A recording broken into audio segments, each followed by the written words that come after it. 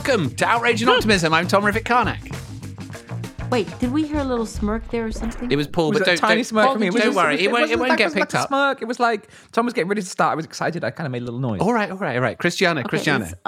Let's have a clean start. Okay, go ahead. Okay. Take two. Cue music. All right, Tom. In 3, 2. Hello and welcome to Outrage and Optimism. I'm Tom Rivett-Carnac. I'm Cristiana Figueres. And I'm Paul Dickinson with a clean start. This week, we talk about the nature agenda and how we cannot deal with the climate crisis without also addressing nature.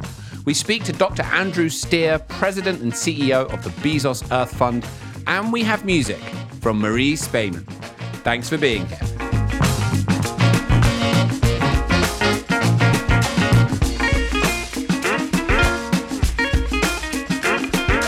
Okay, 101 episodes. This is it. We're entering the new era of Outrage and Optimism. I don't know if it feels particularly different, but here we go. How are you guys? Well, I was going to say how wonderful it is that we used to get this barrage of news from the United States, and I always felt like I had to reach out for my protective umbrella because the news was always so bad. And now it seems we're going almost to the other side. Now we have news from the Biden administration almost every day, and it's all very good news. Better and better. Goodbye umbrellas, out comes the sun shining. How absolutely refreshing it is. And so this week's news, among other things, is the release of America the Beautiful plan. They know how to name their legislative bills. I have to say, whoever's naming the bills is doing a fantastic job. Very patriotic. You look like an idiot if you're voting against that. Yeah. No, the American Jobs Plan or the American Rescue Plan or America the Beautiful. Yeah. American Motherhood and Apple Pie. I'm like, okay. I think they all have to sing it before they even vote on it. Yeah, I'm waiting for the big family plan. Yeah. Yes. Well, Steady on. But it is the U.S. Commitment, should it pass, to conserve 30% of the U.S. both land and water by 2030. And of course, it is very exciting because what it's meant to do is to come right under the broader global efforts of conserving or protecting what we call 30 by 30, which is the United Nations, basically the Paris Climate Agreement version for nature. It is under the Biodiversity Convention, and hopefully it will take place, the convention, this year. But what it establishes, the aspiration that the convention is hoping all parties and member states will agree to, is to safeguard 30% of our planet's surface, including both land and sea, safeguard that with at least 10% put under strict protection and combating the spread and introduction of invasive species. And that is actually very exciting. Now, having said that, it is definitely a challenge that is out there for all of us. First, logistically, because the convention itself, the COP15 of that convention, was supposed to take place last year, as we all know, and it now has been postponed again. It's now currently scheduled for 11 to 24 of October in Kunming in Yunnan province, China. But aside from logistics having to do with COVID, it actually is going to be an uphill battle to get all countries to commit to this 30 by 30. Now, the fact is that people who don't think that commitments matter will immediately criticize and say, oh, too many commitments. You already had 2020 goals. Those weren't achieved. Now you're putting out 2030 goals. All countries ever do is put out goals. It's actually a very justifiable criticism. Yeah. And it doesn't mean that we cannot, again, come together to take on a global goal that then needs to be interpreted and executed at national levels. Because the fact is, we're in such a dire strait. The UN has put out a report that we are about to lose about 1 million species, counting both land and marine, from our human activity, that we know what that is, and that the rate of extinction that we have of species is hundreds of times higher than it has been over the past 10 million years. And that is the report that has been put out by 500 scientists. So, we continue to talk about climate change on this podcast, but we have to remind ourselves that it's not climate change as a silo. It's actually all these interlinked challenges that are all either mutually deleterious or mutually improving each other and helping each other to move toward these goals. So a huge challenge, good on the United States. Of course, it comes a little bit after Costa Rica made exactly the same commitment. That's my advertisement for Possibly Costa Rica. a little bit larger, though, in total land area. I mean, I don't know. It's probably comparable. Oh, isn't no, it? no, Okay. not at all. Not at all. As the United States, we call it like the big country that could. Isn't that what they call the United States, or is that what they call Costa Rica? I can't remember. Well, now it is the big country that can.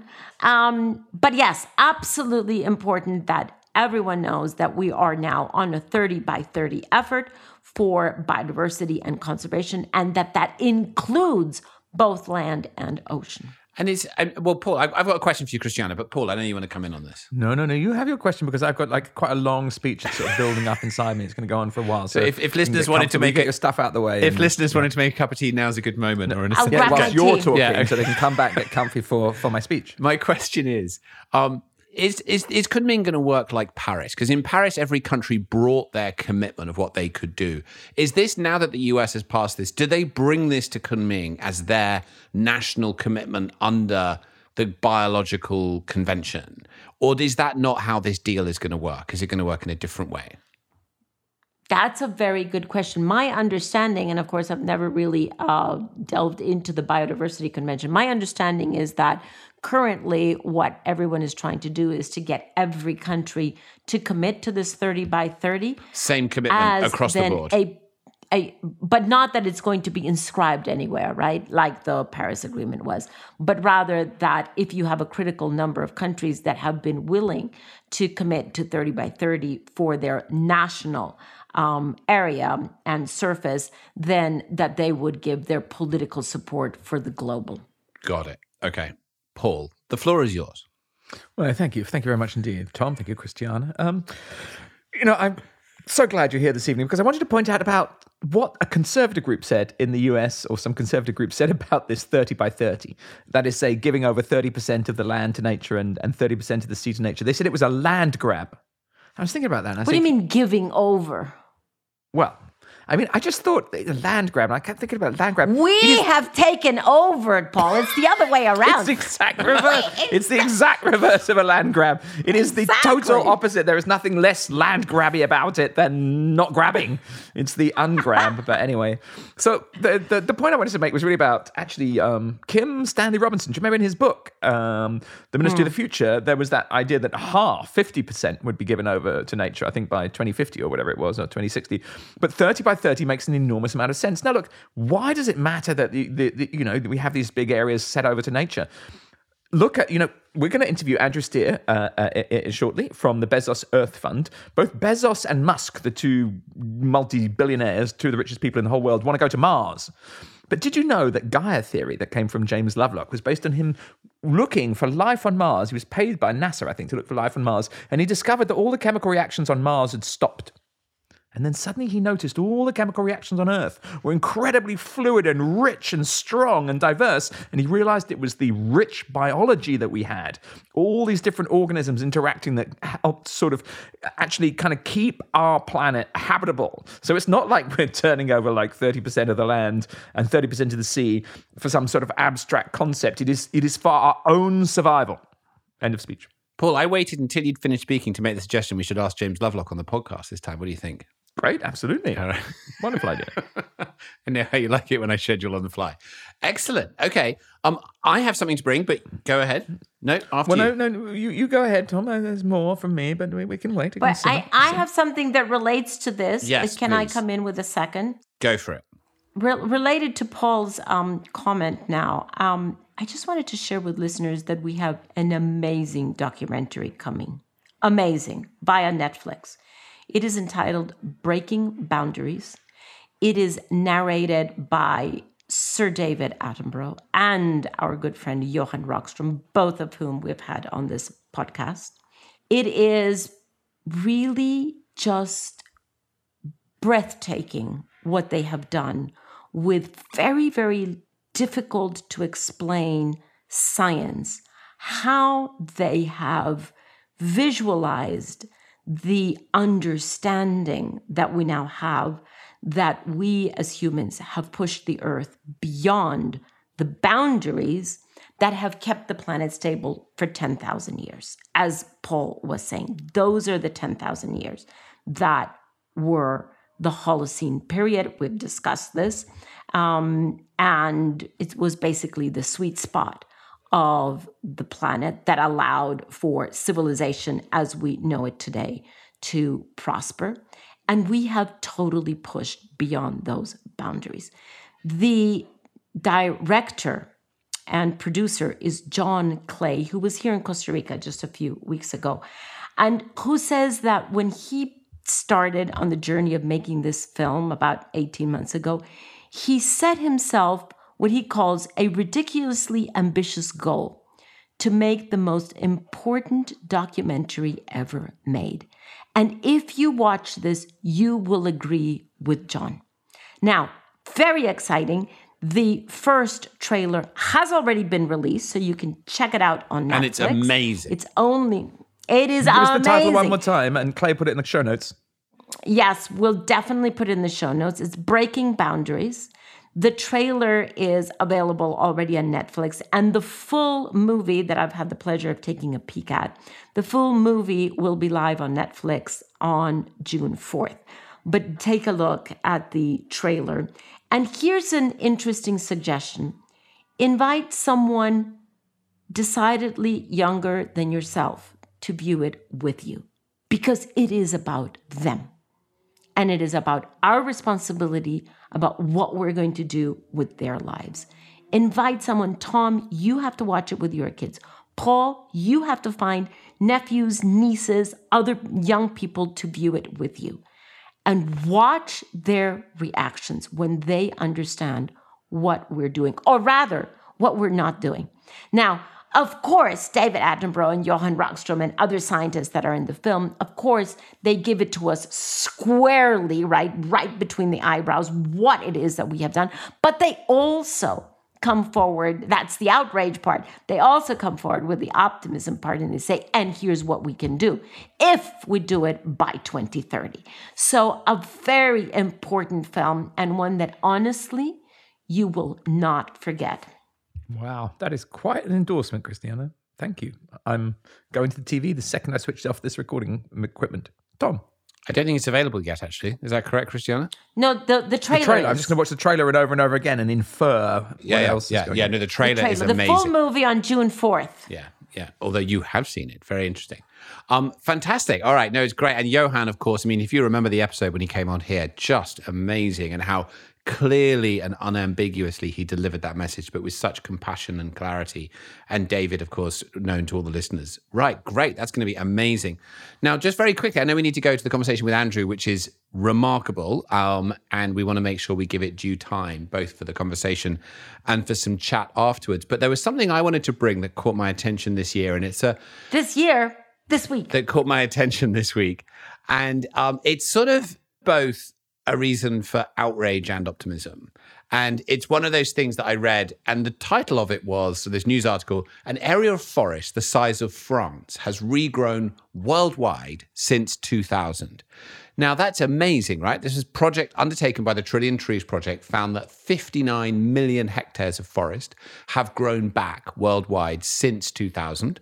This could absorb 5.9 billion tons of carbon dioxide, roughly the emissions of the US. Now, if you look where these are around the world, 4.2 million hectares in the Atlantic forest of Brazil, 1.2 million hectares in Mongolia's boreal forests, significant regrowth in Canada and Central Africa, really hopeful. And I think what it shows is actually that we can do it, right? When we put our mind to it in certain areas, we can regenerate the planet. This regenerated, reforested world that we want to create is entirely possible. We can bring these places back to life. We can bring back the biodiversity. Now, the reason for outrage, of course, is that while that has shown that we can do this and we've regrown 59 million hectares of forest, we are still cutting down 26 million every year. So it only takes 2 years to cut down as much as regrew in 20 years. So this net is not a good story. But I think what it shows is actually that when we want to regenerate land, we can do it. We need to focus on that. And we need to make sure that we address this deforestation issue. Because at the moment, it looks like a drop in the ocean, the reforestation we're doing, if we don't also stop destroying the intact nature that we still have. Scary stuff. So look, let's go into the interview with Andrew. But I particularly noticed that the new fund that he's leading is based on climate justice because it disproportionately affects poor and marginalized people. And what do I mean by that? We've been talking about this disruption of climate change. Would you believe it? The UN FAO, Food Agricultural Organization, have just reported that annual occurrences of disasters are now more than 3 times that of the level in the 1970s and 1980s, hitting the poorest countries hardest. So it's a very, very live issue, and let's see what we can do about it. Tom. Great. No, fantastic introduction. So this week we have an astonishing interview for you. We just talked to Andrew Steer just the other day, and he will be known to many listeners. He's had a long and distinguished career in the climate change space. Most recently, he was president and CEO of the World Resources Institute, a job he took up in 2012. Under his leadership, the WRI increased very significantly in terms of staff and budget, and of course, much more importantly, impact. Prior to that, he'd been at the World Bank, and then before that, he had a career in government where he was a Director General at the UK Department of International Development. Now, right now, he is the first president and CEO of the Bezos Earth Fund. And everybody who is associated with climate change will know that last year, Jeff Bezos came out and announced that he was going to spend $10 billion on climate and nature, billion with a B, between now and 2030. Now, that makes Andrew Steer responsible for the largest philanthropic budget by orders of magnitude. What he does next, how that money is allocated, the decisions he makes about how to best spend that to accelerate action on climate change, to ensure climate justice, and to deal with the nature crisis that we've just been talking about will make an enormous difference to our collective efforts in the coming years. So there couldn't really be anyone more important. And I think you have heard previously on this podcast, we are really excited about his appointment. He is a brilliant human being with incredible ideas and huge energy and huge creativity. You're going to love this interview. Here is Andrew Steer, President and CEO of the Bezos Earth Fund.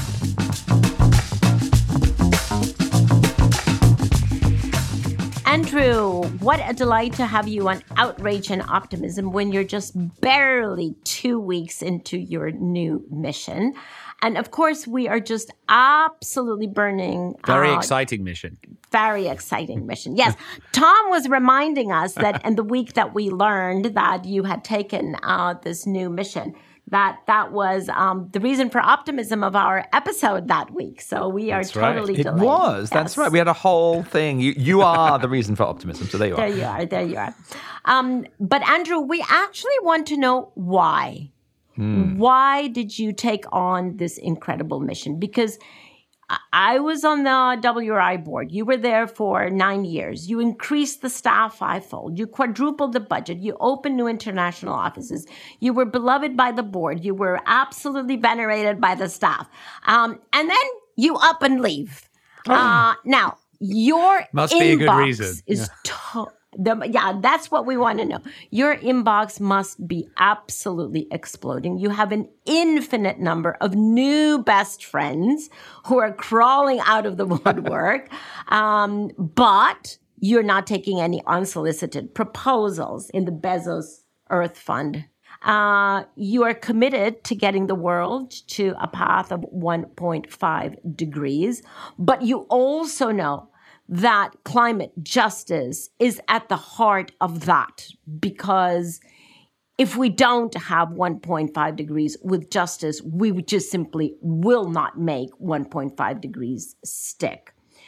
You definitely know that we're into the decisive decade. We've spoken about that for a long time, and you have 10 billion to play with, which sounds like a lot because that's not what climate philanthropy has had in the past. But actually, for the shift that we need over the next 9 years by 2030, it's very little.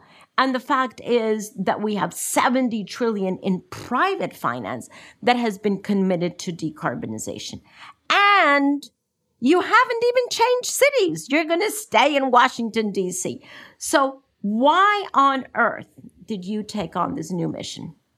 Well, look, first, thank you, Christiana. It is a treat to be here on Outrage and Optimism. I sit at the edge of my seat each week waiting for the next episode. And I would urge anybody listening to make absolutely sure that you get their little updates so you know when you can get there, because you cannot go to a serious climate change cocktail party unless you've listened to the most recent episode. These guys are funny and very insightful, and so it's a great honor to be with you. It honestly is, actually. All three of you are giants in the field. So why did I move? Well, I guess that when an organization is firing on all cylinders, achieving what the World Resources Institute is achieving, it's probably a good time to leave.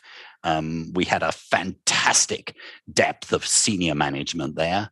And quite frankly, sometimes when a CEO leaves, the share price falls. But in this case, I think there was a general recognition that, my goodness me, we've had a fantastic run for 8.5 years, and how exciting it is that we can now move to a new phase in this decisive decade. So I left with a great sense of grief.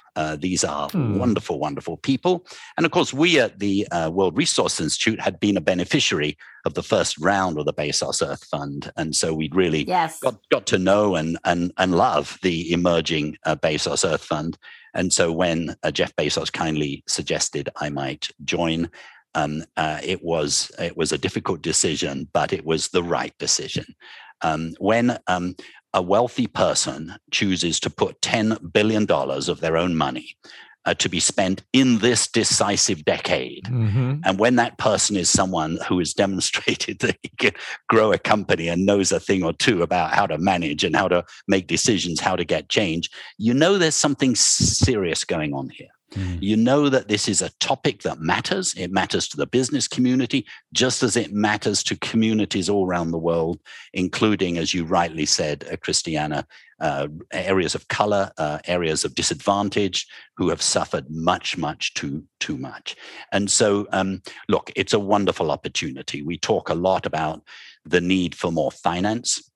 $10 billion is not enough to solve the problem, as you say, but catalytically well placed, you can get all kinds of multiples out of that. And that is really our intention as to what we plan to do.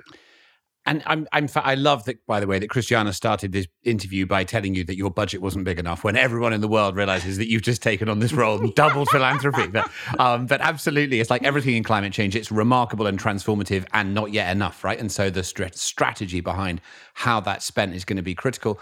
I'm curious to know, just to dig a bit deeper into your journey here. I mean, one way of looking at this is you've gone from sell side to buy side, right, in financial terms. And now WRI, you grew the budget. Some of that was philanthropy. You thought strategically about how you run that organization and raise money.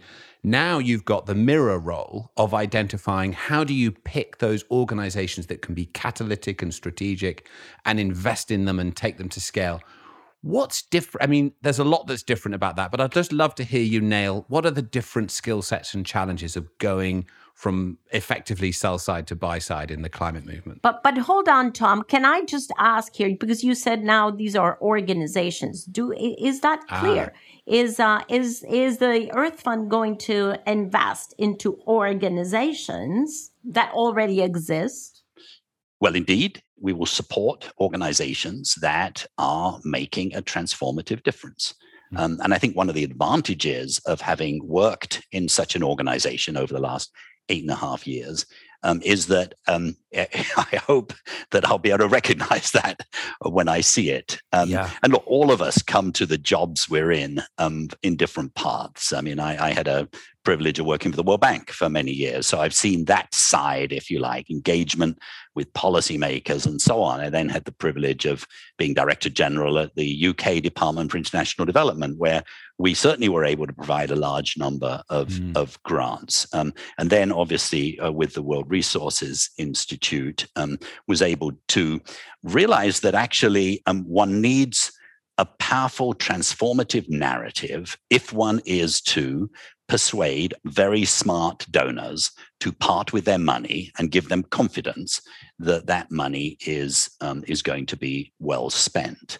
And looking at Paul now, for example, I mean, Paul started CDP. That's a very good example of an organization that said, this is what we do, this is the focus of our work, and we're going to be transformative. And CDP has absolutely been transformative, just as Christiana and Tom, what you've done. And it's really important that each organization, each NGO, or any other form of organization knows what its task is, doesn't spread itself all over the place, but says we are going to be best in class at that.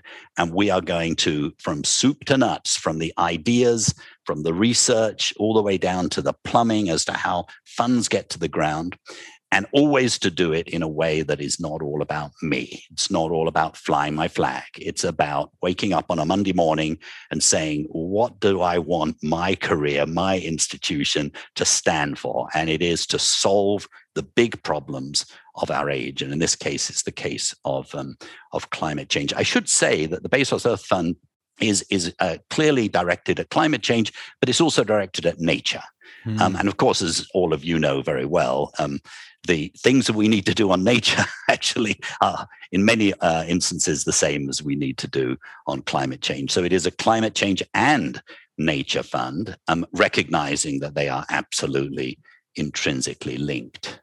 You just can't get away with that to that level of compliment, Andrew, without getting it back. It was the fantastically collaborative character of the World Resources Institute, the WRI, that allowed so many NGOs all across the world to be able to collaborate to achieve so much more than they could individually. Now, when you talk about nature, Andrew, there is a whole debate that's exploding at the moment because we are on this race to zero. That's kind of the theme of COP26, incredibly exciting.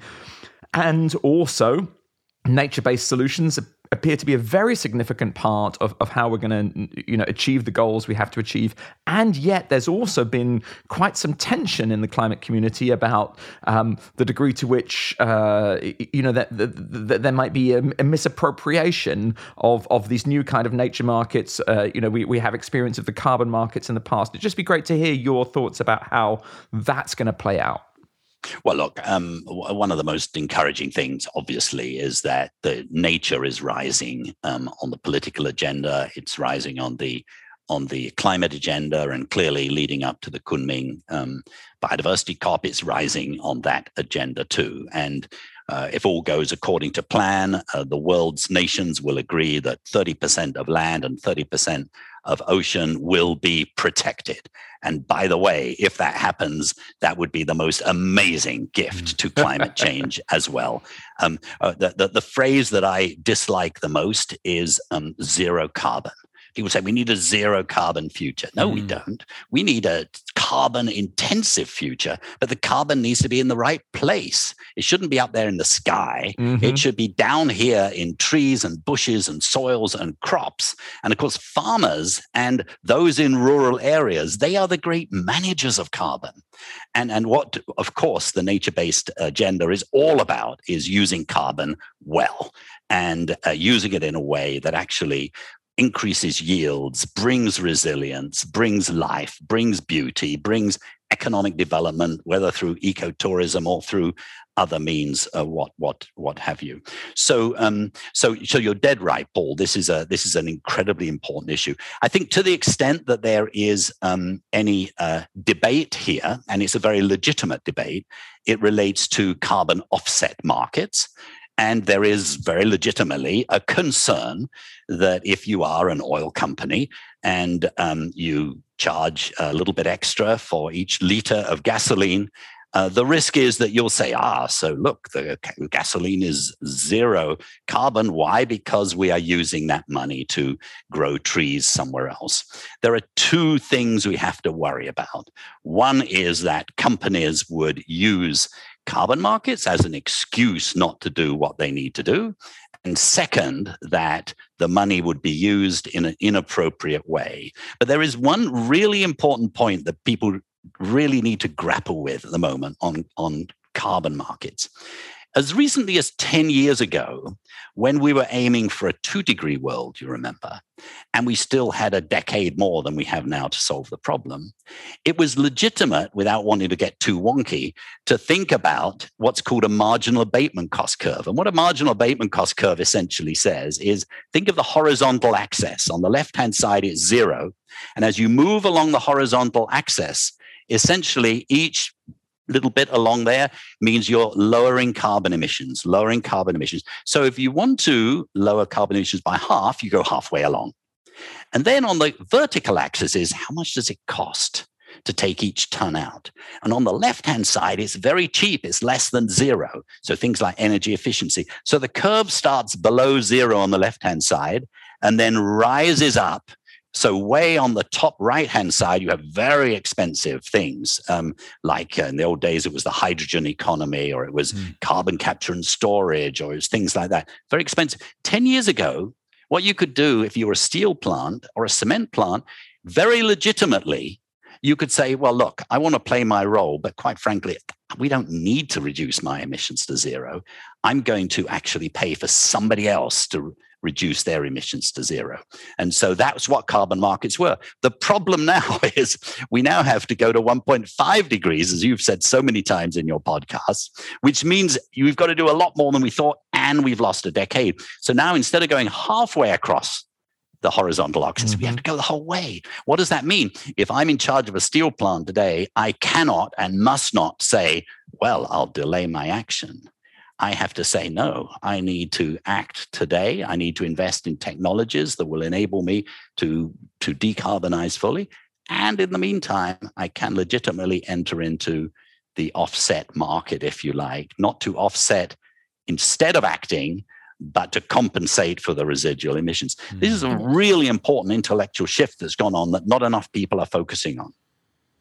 I love your interpretation of not a zero carbon economy that we totally agree with. In fact, we've also said on this podcast that addressing climate change is somewhat similar to the real estate market because it's all about location. Exactly. It's, location. Carbon in the air is an enemy. Carbon in the soil is a friend. And what we want to do is to put that carbon back in the soil where it belongs. And as you point out, Andrew, nature-based solutions can really help us to do that. Now, here is the conundrum. That abatement curve that you so well describe is based mostly on mitigation strategies or technologies that have a real cost based on some kind of a business model.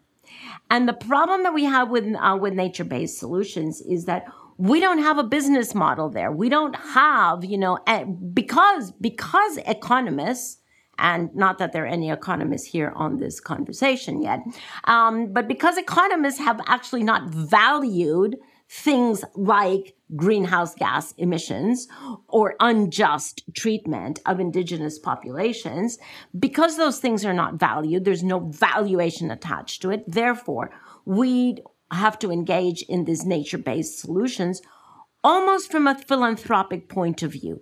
Now, the problem with that, Andrew, is even Jeff Bezos' fund will never be enough to cover the cost of that. So where is the fund coming in on this very, very difficult challenge? Are you looking at something like a space for pre-investment funding? Will you be helping and encouraging economists to put a value, to internalize those values that haven't been internalized Christiana yet? smacks her hands. Value the... Yeah, because we need a real price that has a business model, so that we can then increase the investment in nature-based solutions, not just for climate, but for biodiversity, frankly, for human life. So how do we square that circle?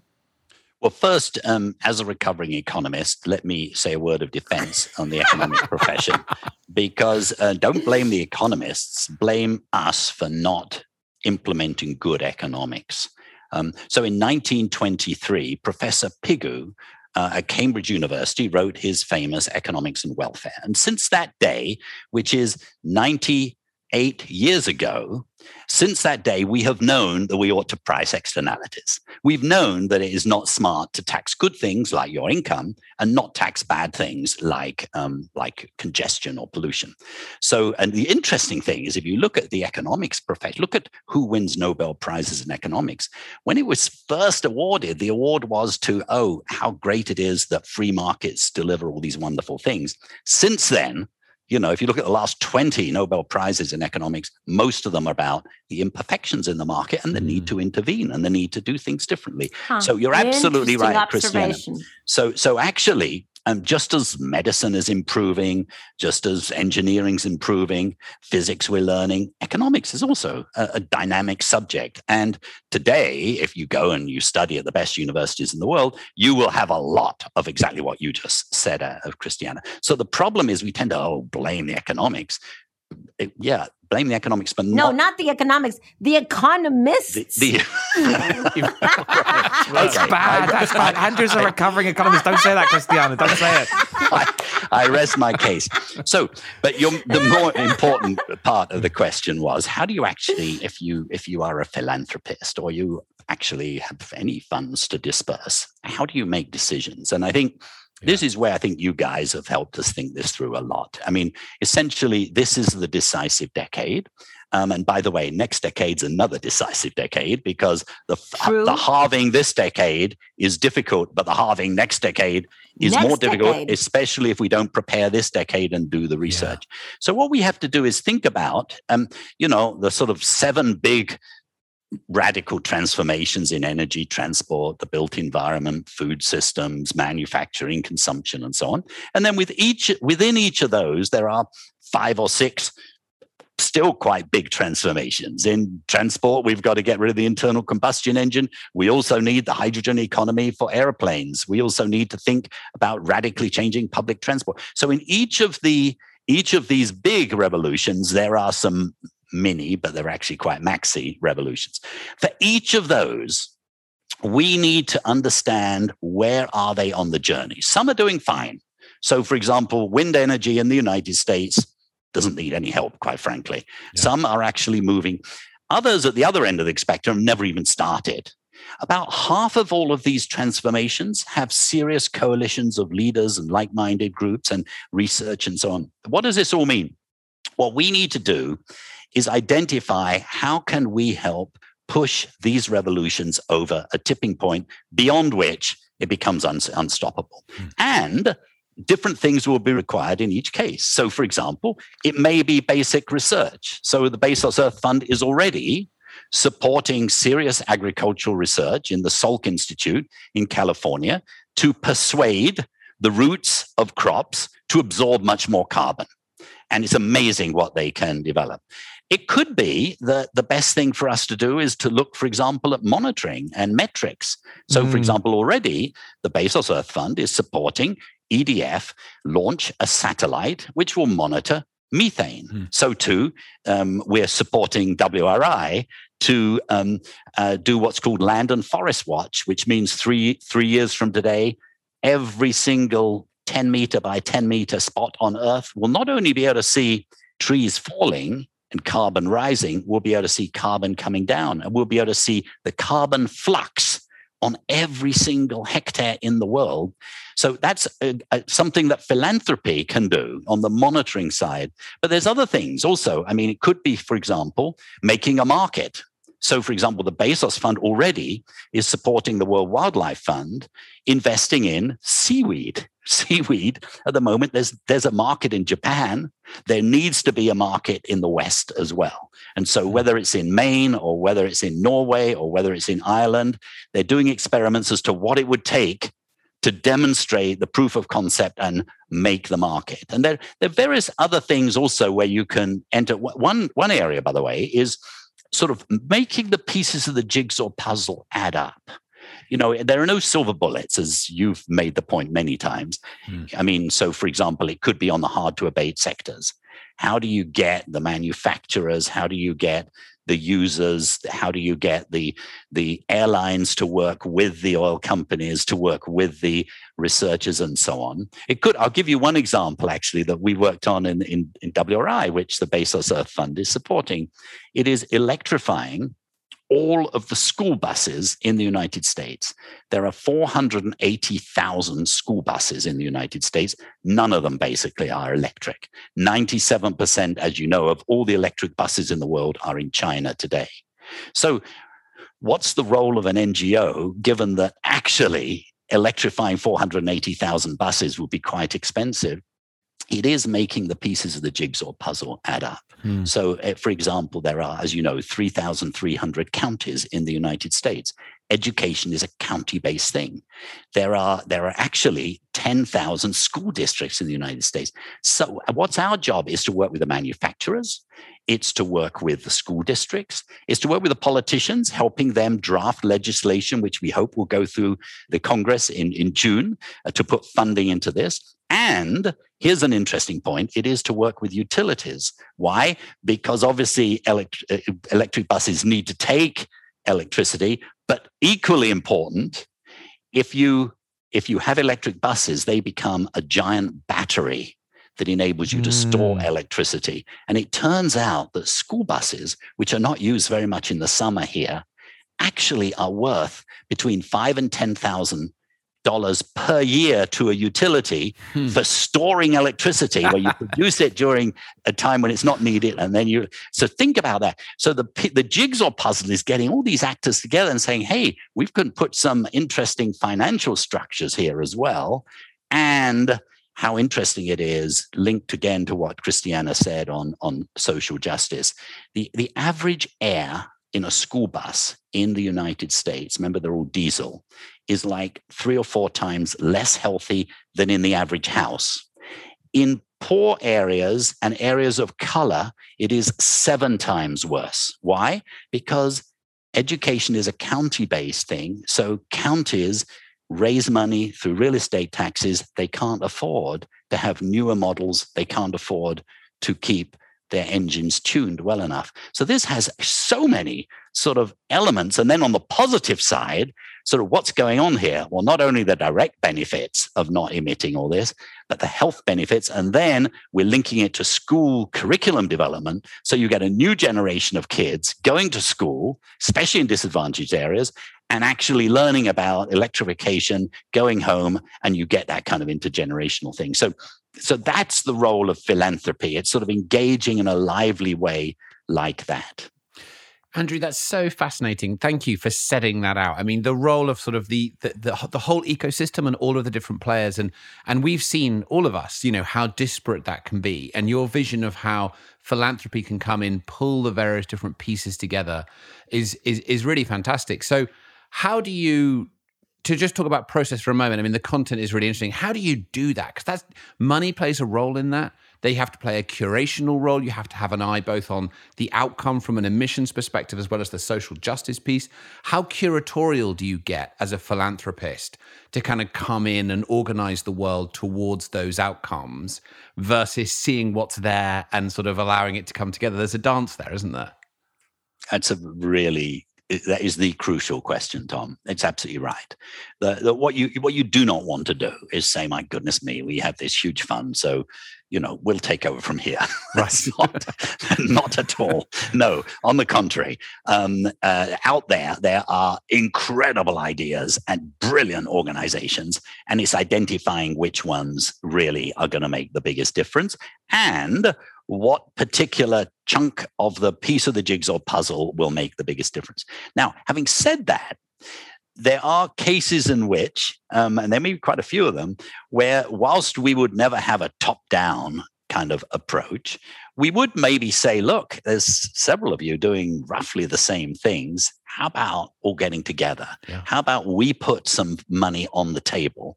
And maybe we could then persuade maybe some governments, maybe some other philanthropies to come in. Maybe some of the multilateral development banks could come in as well. And then we will do the pre-competitive part, if you like. Yeah. And we will guarantee that you'll all be part of it. You'll all be part of it, but only if we work together and we have common metrics, if we have a common approach. Why? Because, what is it that causes the real tipping points, the positive tipping points? It's when you get groups of leaders who are talking to each other that sort of, well, actually, she's done that. I wouldn't mind a piece of that, And if you look at some of the great revolutions that have taken place, that's exactly how they've happened. And it's not happening enough in our space. If every NGO does their own thing and brands it according to their own thing, it's good, but it doesn't necessarily move the needle. And it's one of the great paradoxes of development projects in general. It is possible. Well, that collaborative thinking and acting it really is the biggest paradigm shift, right? And when you think about the two exponential curves that are competing against each other, one exponential curve of destruction, because we see that out there caused by climate change, and the other exponential curve of disruptive, positive action. And these two are exponential and are competing. And we have to make sure that it's actually the positive, disruptive, transformational curve that is going to win. But the only way to put that curve on steroids is to do it through collaborative thinking and acting. And somehow it's both easy and difficult. It's easy because there frankly is very little standing in the way other than the way that we think about how we act and how we act with each other. So it's very much of a mental paradigm shift that can then move whatever is getting in the way structurally, but that has to occur first mentally. I don't know if you agree with that, or do you think that there really are invincible structural barriers to that? No, I think you're absolutely right, Christiana.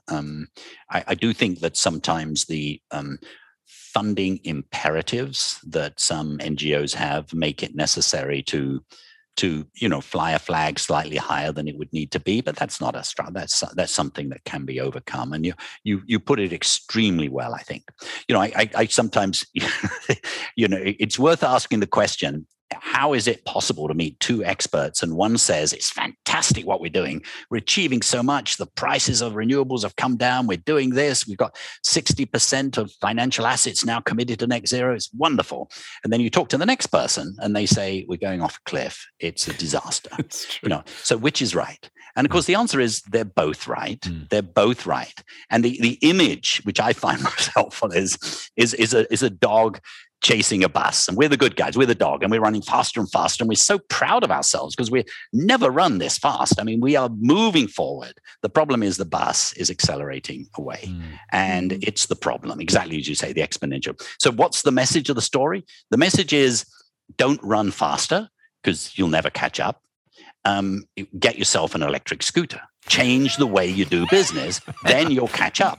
And this dog on an electric scooter that's got to get on the bus before the bus goes faster than the electric scooter. No, I'm with you so far. Let me ask you one question about how to make a dog go faster than the bus. All right. Now, look, at WRI, you were looking at interconnecting challenges. Food, forest, water, energy, cities, climates, oceans, and greater emphasis on the kind of economics of equity, there's the growing notions of inclusivity and sort of understanding of cultures sort of as being part of shifting us, I guess, from acting as individuals, like people and nations, to something collective. Do you have it's the golden dream that we form a movement that is able to act in a much more integrated way. Do you have a scent or a sense of how that might flourish? Well, I do have. Number one, I totally agree with the issue, Paul. And one of the really encouraging things, I think, is the rise of the social justice, environmental justice, climate justice movement. I mean, I think it's incredibly positive. I think, those of us that if we're in the environmental movement, we do need to look ourselves in the mirror and say and acknowledge that in history we have not paid enough attention to these issues. And and indeed, in certain times past, the environmental movement has been, protect the green but keep the people away from it, sort of thing. Now, that's long gone in most instances, but there's still a lot of remedial work that needs to be done. And the Bezos Earth Fund, by the way, I mean, in the first round of grants that Jeff Bezos made, quite exciting in terms of supporting climate justice groups. And I've met them all in the last 2 weeks, and truly inspiring, quite honestly. And I mean, these represent areas, whether it's indigenous people like the NDN Collective, for example, remarkable here in the United States, or whether it's areas of color or disadvantaged. I mean, really, we tend to forget just how much worse environmental conditions are in those places. Yeah. So there's a huge task to do.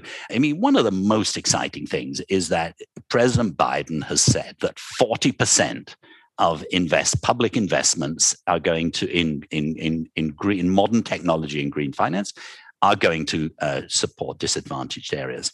Yeah. That can't be done without really empowering those who are in the communities. And so one of the things we're sort of already talking to, people in the White House and in DOE that are really, really motivated to do the right thing is there a way that we could work to support some of the climate justice people movements to engage in this so that we can move public investment? Because it sounds easy, doesn't it? Like, well, surely the most powerful government in the world could allocate money whenever it wants. Well, actually, no, it's not really set up to do that. And so one needs the different players to play their role. So I don't think that answers your question, Paul, but I do think we're on a pretty important journey here. No, it does. Thank you. So, Andrew, because you've listened to at least a few episodes of this podcast, you know how we close out our interviews. So we have to ask you the same question. So assuming that outrage and optimism are along a continuum, we would love to know, are you outraged that the bus keeps on accelerating? Or are you optimistic that the electric scooter is more or less catching up with the bus? With the dog on it. Yeah. With the dog on it.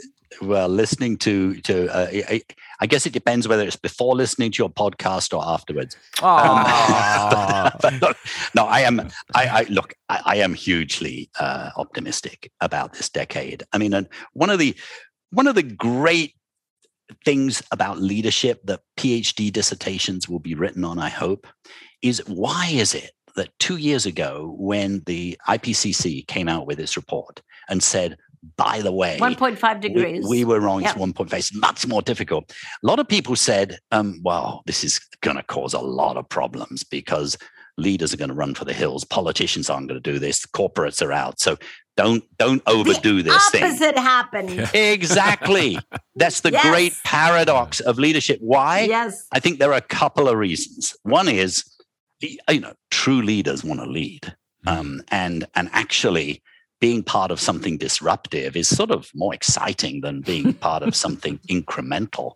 And you've got this whole stock of new leaders, which you guys were pretty influential in bringing them out and encouraging them and cheering them on. So That is an amazing thing. And so suddenly you get not one or two more, but hundreds more. 1,500 major companies now signed up to net zero. And amazing. Then, Jeff Bezos comes along and says, hey, let's do it by 2040. And Christiana, can we start something called a climate pledge? And we're going to have pretty tough. Wow. I mean, that is amazing. So that's the point about leadership and disruptive change. And sort of a related thing is, if you are a business person and you start getting your head that it's not going to be incremental, there are going to be big new industries out there, that in and of itself says, I want to get ahead of the curve. So when Boris Johnson says, hey, let's not allow anyone to sell an internal combustion engine after 2030, that sort of gets in people's mind. When Prime Minister Modi, when he came into power, and he said, I know we're only 3 gigawatts of solar, but let's go to 100 gigawatts. That's truly disruptive. And so business people, investors start thinking, this is not your, grandfather's electricity system. This is something brand new. It's going to be, jobs. There's going to be research institutes, financial sector. We better get engaged. And so that's why I'm just saying things which you live and breathe each week on this. So keep it up. Definitely optimistic would be my observation. Definitely optimistic. But we still haven't got on the scooter fully, by the way. So you've still got, a panting dog there, and we need to invest in that scooter. It's quite an image. Well, here's to high-speed electric scooters that do bring all the dogs along with them. Andrew, thank you so much. We are thoroughly delighted and excited about your new leadership mission. And I'm sure you know that all of us are right there behind you, ready and willing to help with anything and everything. Thanks so much for spending some time with us today. Wonderful. Thank you, Andrew. Thank you so much, all of you. Thank you. Bye-bye.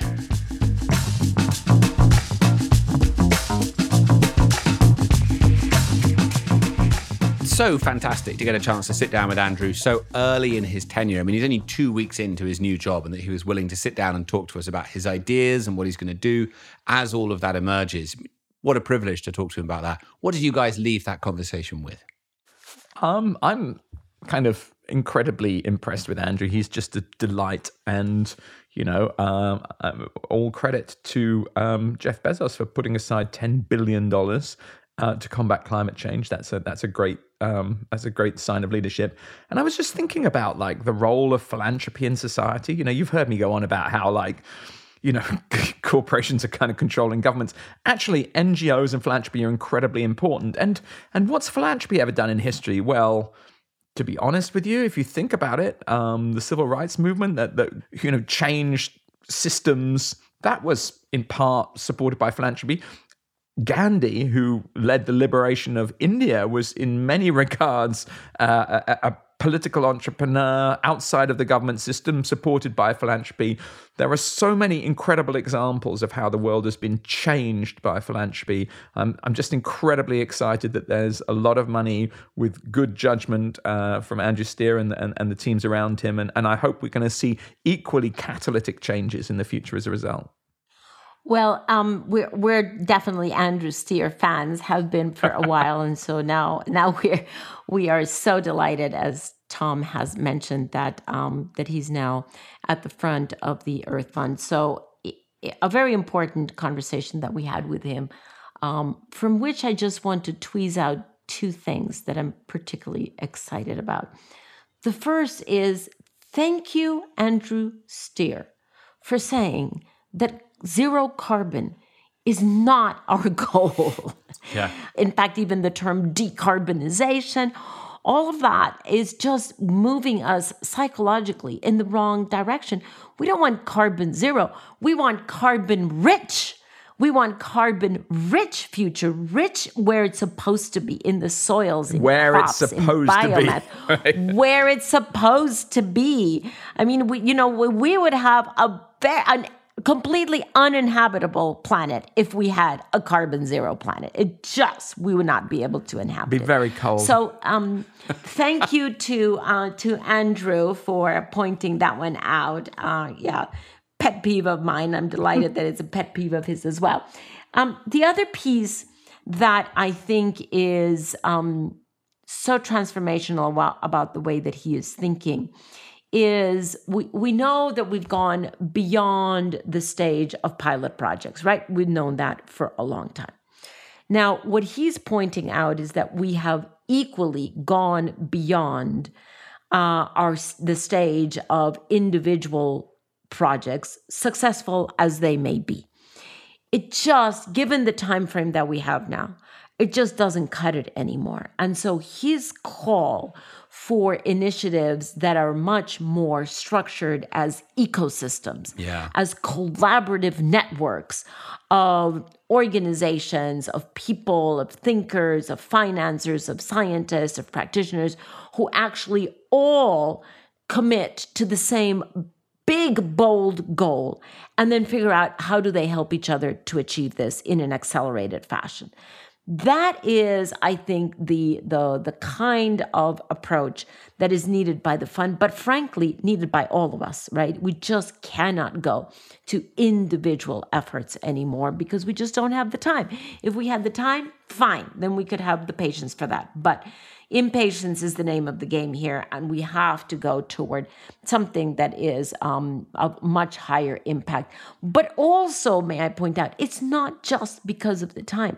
The fact is, we've realized that the kinds of transformations that we need are complex transformations. And so to artificially simplify them into individual projects is just shooting ourselves in the foot.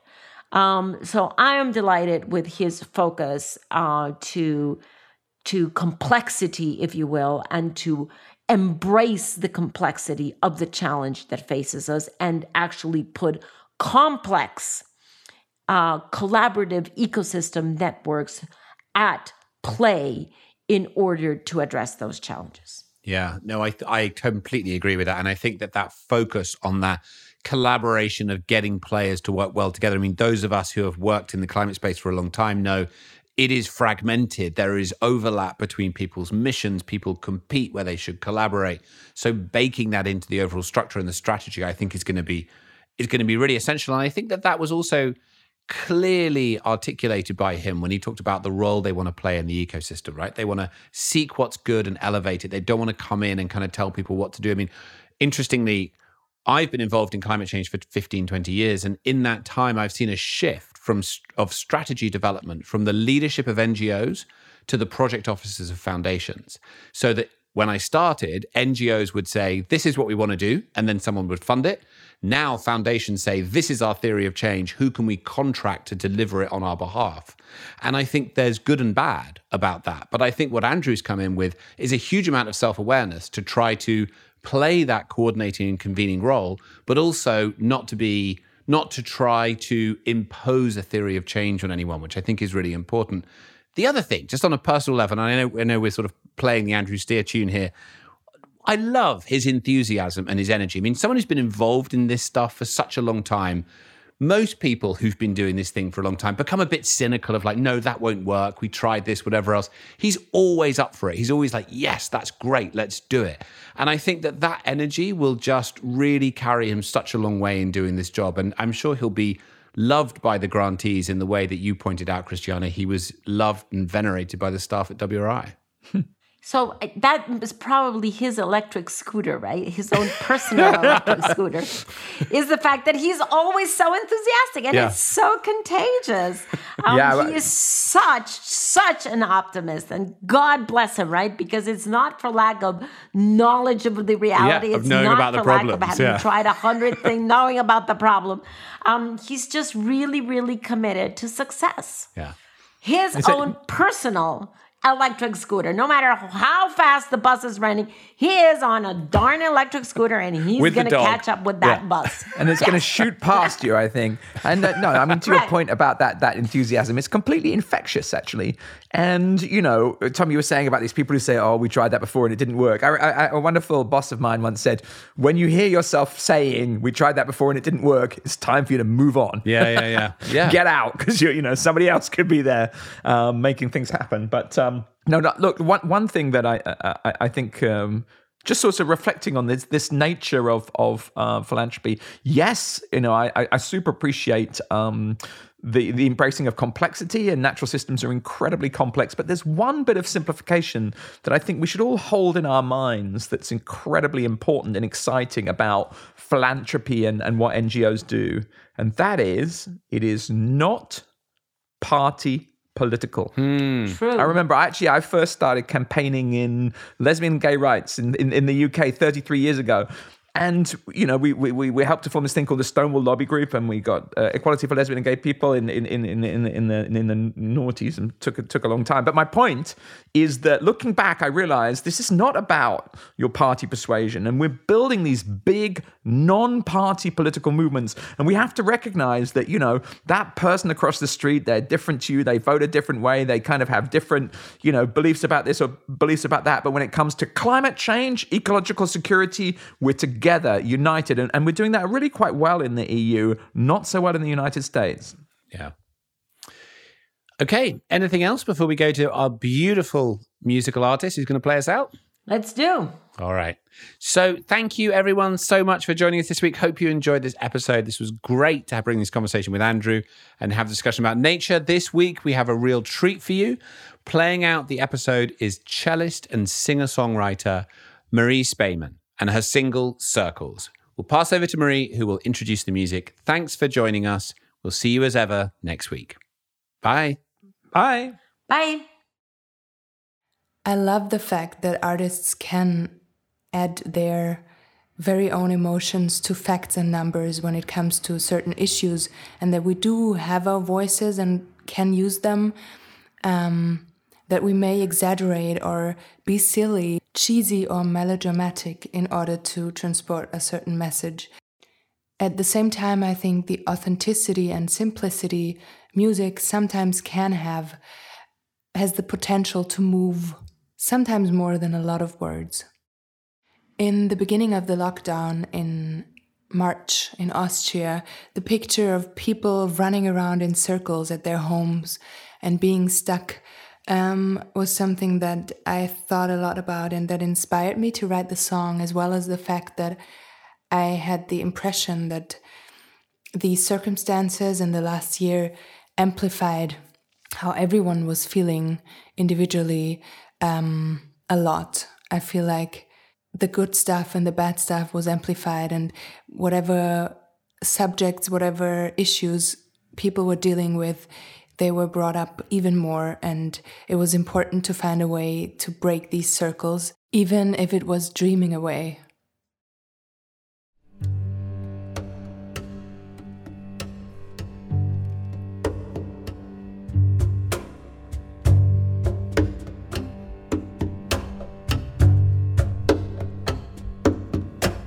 Circles and circles going round and round.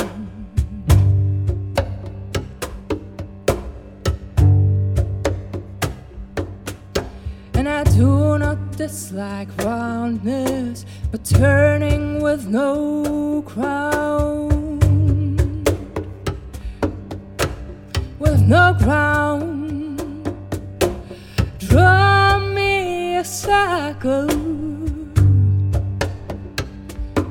Oh, draw me a circle and let me construct where it began. Or step out yourself.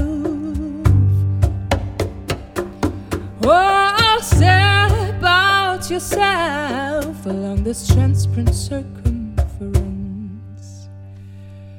A lake so clear and blue, I don't know how to swim in it. Oh, too wide and deep, all I do is sweep or run. A lake so clear and blue, I don't know how to swim in it. Oh, too wide and deep, no longer when I sweep or run. So I was wondering if we could have a go now, and if I do not blow it, if maybe my yes is still your yes. I was wondering if we could have a go now, and if I do not blow it, if maybe my yes is still your yes.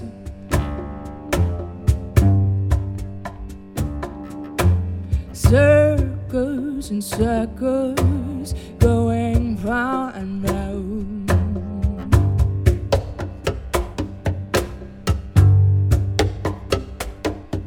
And I do not just like roundness, but turning with no ground.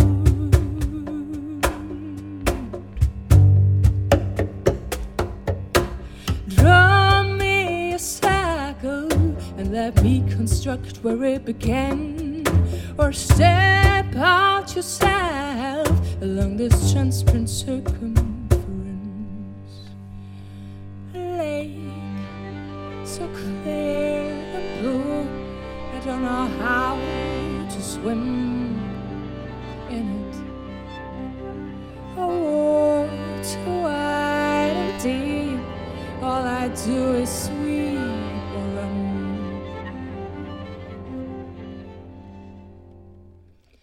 A lake so clear and blue, I don't know how to swim in it.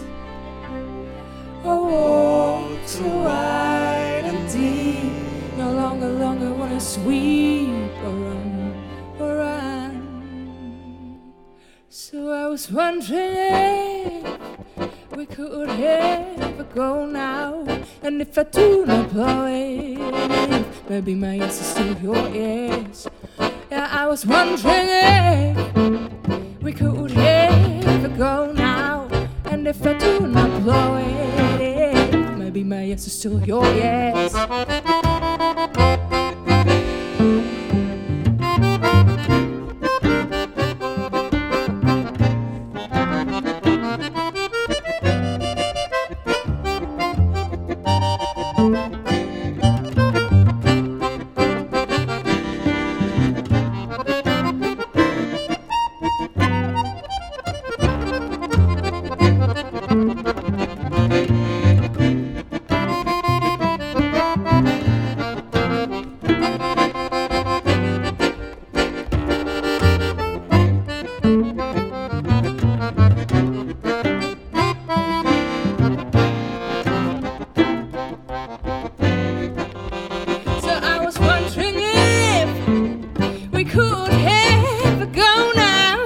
If I do not plow it, maybe my yes is still your yes. Yeah, I was wondering if we could have a go now, and if I do not plow it, maybe my yes is still your yes.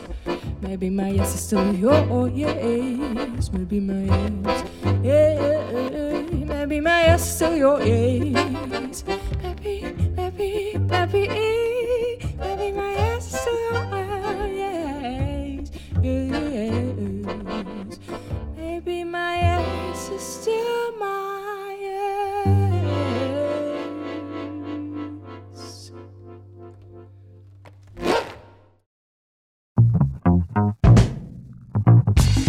So there you go, another episode of Outrage and Optimism. My name's Clay. I'm the producer of this podcast. Thank you for tuning in with us. The song that you just heard is Circles by Marie Spiemann, and on accordion was Christian Bakanic.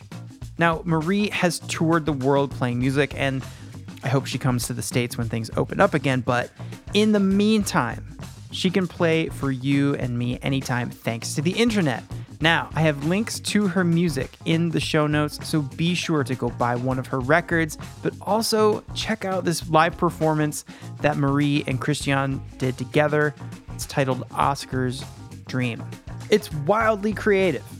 I honestly have never heard anything quite like it, and I have them to thank. So Marie Spiemann, folks, it's called Talent. I actually did not know I was missing hearing the cello so much.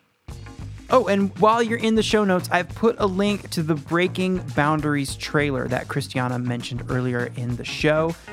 I just watched it, and wow. Yeah, June 4th. It's on the calendar, because that's when it comes out. But if you need to be reminded, Netflix has this little bell icon under the title of the film, and it will ping you when the film is released. So I'm not suggesting you need more pings and dings from your phone in your life, but I am saying that this would be a good one. Okay, say it with me. Outrage and Optimism is a Global Optimism production. Our executive producer is Sharon Johnson, and our producer is Clay Carnell. Global Optimism is Sarah Law, Katie Bradford, Lara Richardson, Marina Mancilia German, Sophie McDonald, Freya Newman, Sarah Thomas, Sue Reed, and John Ward. Our hosts are Christiana Figueres, Paul Dickinson, and Tom Rivet Karnak. Thank you to our guest this week, President and CEO of the Bezos Earth Fund, Andrew Steer. Andrew was a delight to meet and chat with, and I have to say, he has a great radio voice. Somebody get this man a podcast. Okay, listeners, you can follow us on all social media accounts at Global Optimism, Facebook, Instagram, Twitter, LinkedIn, you know.